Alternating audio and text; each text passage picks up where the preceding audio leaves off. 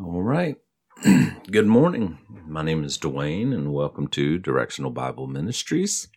This is a teaching ministry that rightly divides the Word of God for the people of God. So today we are going to finish our study on the question of, is the church Israel?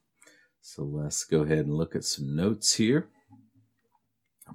I'm going to take these things out. What we've been dealing with, we've had 3 sessions, and we started out with the question, is the church Israel? Many today teach that upon salvation, we, the body of Christ, become spiritual Israel. Is that really the case? Does the Bible teach that? And what we've come up with is that there are 3 things that must be denied, rejected, or ignored in order to teach this doctrine. Number 1, they must deny the precise fulfillment of prophecy given specifically to Israel. Number 2, they must reject the significance of God's separation of Israel from the Gentiles. And number 3, they must ignore the teaching of Jesus Christ according to the mystery as revealed to the Apostle Paul. And that's what we're going to take a look at today, that third one. They must ignore the teaching of Jesus Christ according to the mystery that was revealed to the Apostle Paul. So that brings us down to this one here. The Bible makes it abundantly clear that what was revealed to Paul was not made known to anyone else prior to Paul. In Galatians chapter 1, verses 11 through 12, I just finished a study on the book of Galatians. I think there's 24, 25 sessions on that. You can find that on my website, and I've even, that's now on Kindle, either an ebook or paperback. But Galatians 1, 11 through 12 says, "But I certify you, brethren, that the gospel which was preached of me is not after man. For I neither received it of man, neither was I taught it, but by the revelation of Jesus Christ." So Paul is making it abundantly clear there that the message that he preached, the gospel that he preached, he didn't receive it from anybody. He didn't get it from Peter. He didn't get it from the other 11. And it wasn't taught to him. He received it by the revelation of Jesus Christ. Now, as mid-Acts dispensationalists, there's disagreement over when did Paul receive this revelation. Some will say that he received it on the Damascus Road in Acts chapter number 9, and he just didn't understand it completely until he revealed it for the first time in chapter number 13 of the book of Acts. Others will say that he didn't receive it on the Damascus Road in Acts 9, but he received it later. There's disagreement there. But the bottom line is Paul did receive something that the 12 had not received. It came to him as a revelation of Jesus Christ. In Ephesians chapter 3, verses 2 through 4, "If ye have heard of the dispensation of the grace of God which was given to me, to youward, how that by revelation he made known unto me the mystery, as I wrote afore in a few words, whereby when ye read, you may understand my knowledge in the mystery of Christ." Paul is making it pretty clear that he had something that was very unique, something that the other guys didn't know anything about. And they didn't know anything about it until he revealed it to them at the council in Jerusalem in Acts chapter number 15. Was the first time that Paul went back and sat down and explained it to the 12. And, the end result of that meeting was, okay, great. you continue to go to the uncircumcised, and will continue to go to the circumcised. There was two gospels that was being preached there. And it took me years to understand that. There were two gospels being preached. There was the gospel of the kingdom that was being preached by the 12, as was taught to them by our Lord Jesus Christ in his earthly ministry. Repent and be baptized, for the kingdom of heaven is at hand. That gospel required repentance and baptism. It required keeping of the law. And then there was this gospel of grace that was given to the Apostle Paul that did not require the keeping of the law, repentance, and baptism. It required simple belief in the death, burial, and the resurrection of Jesus Christ. In Romans chapter 2, verse number 16, Paul says, "In the day when God shall judge the secrets of men by Jesus Christ according to my gospel." Why does he keep saying my gospel? Why doesn't he say our gospel or the gospel? Because obviously there were two gospels. In Romans 16:25, "Now to him that is of power to establish you according to my gospel, and the preaching of Jesus Christ according to the revelation of the mystery, which was kept secret since the world began." So Paul is expressing to the Romans here that he wants them to be established in the gospel that he preached to them, which had been kept secret since the world began. I was talking about this the other day. You can be saved and not established. And there are a lot of people, I would say the vast majority of the body of Christ today is saved, but they're not established. They're not firm in what they believe. In Galatians 1:15 through 17, "But when it pleased God, who separated me from my mother's womb and called me by his grace, to reveal his Son in me, that I might preach him among the heathen, I immediately I conferred not with flesh and blood." And he says, "And neither did I go up to Jerusalem to them which were apostles before me, but I went into Arabia and returned again unto Damascus." So whatever was revealed to Paul, it didn't come from man. It came from God. And he says, and when it was revealed, I didn't go running talking to the guys in Jerusalem, the 12. Instead, I went out into Arabia and returned again unto Damascus. In other words, everything that I received came by revelation from God, not by flesh. In Galatians 2:2, he says, "And I went up by revelation and communicated unto them that gospel." So eventually he did go to Jerusalem, and he did communicate to them that gospel which I preached among the Gentiles, but privately to them which were a reputation, lest by any means I should run or had run in vain. So eventually Paul did go to Jerusalem, and he, in that Jerusalem council in Acts number 15, revealed to them what had been revealed to him, which was the gospel of grace. And he just wanted to make sure that they were on the same page. Not that they were preaching the same thing. They were not. The 12 continued to preach the gospel of the kingdom throughout their earthly ministries. They continued to preach that if Israel would repent and be baptized, the kingdom would come. They preached that. Now, no doubt, Peter mentions that Paul is teaching things that are hard to understand. Certainly, Peter and the 12 knew what Paul was doing, but they continued to preach the same gospel that Jesus Christ had gave to them during his earthly ministry. So there was a period of overlap during the early church when the 12 were preaching the gospel of the kingdom, and Paul was preaching the gospel of grace. Now, again, there's disagreement. There's not disagreement among mid-Acts people that the 12 always preached the kingdom message. They never preached the grace message. I think there's agreement there.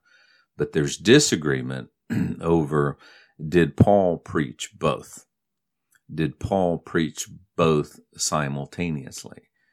Did Paul preach the kingdom message to the Jews and preach the gospel of grace to the Gentiles? Yeah, there's disagreement there. Some would say Paul never preached the kingdom message. And that would be those who say that at Paul's conversion in Acts chapter number 9, he received the revelation of the mystery of the gospel of grace. That would be those. But some will say, no, Paul was saved under the kingdom gospel in Acts 9, and he actually preached that kingdom gospel until he received the revelation of the mystery later. Around Acts 13, that's the first time he reveals that he knew it, and then went back and told the folks in Jerusalem in chapter 15. So there's disagreement there as to when he heard it and how he preached it and who he preached it. But I don't think that's a reason for division. I have friends that lean pretty heavily that Paul only preached the gospel of grace that he received in Acts 9. And I have friends that lean pretty heavily that Paul did preach the gospel of the kingdom. He was saved under the gospel of the kingdom in Acts 9, and that's what he preached and continued to preach that to the Jews. But again, I'm still working through that, and I would encourage you to do the same. So back to our point. The Bible makes it abundantly clear that what was revealed to Paul was not made known to the sons of men before him. And since it was only revealed to Paul, nothing in the scriptures before then could possibly have been referring to the body of Christ as we know it today. So what that means is you can't go into the Old Testament and find the church, the body of Christ, because it was a mystery. It was hid. It had not been revealed to the sons of men until Paul. So the Old Testament, now the Old Testament does talk about how the Gentiles will be saved. But understand, when the Old Testament is talking about the Gentiles being saved, it is under the kingdom gospel. It is that the nation of Israel would be baptized, would repent, would be a nation of kings and priests, and would be used after the establishment of the kingdom to reach the Gentiles. That is there.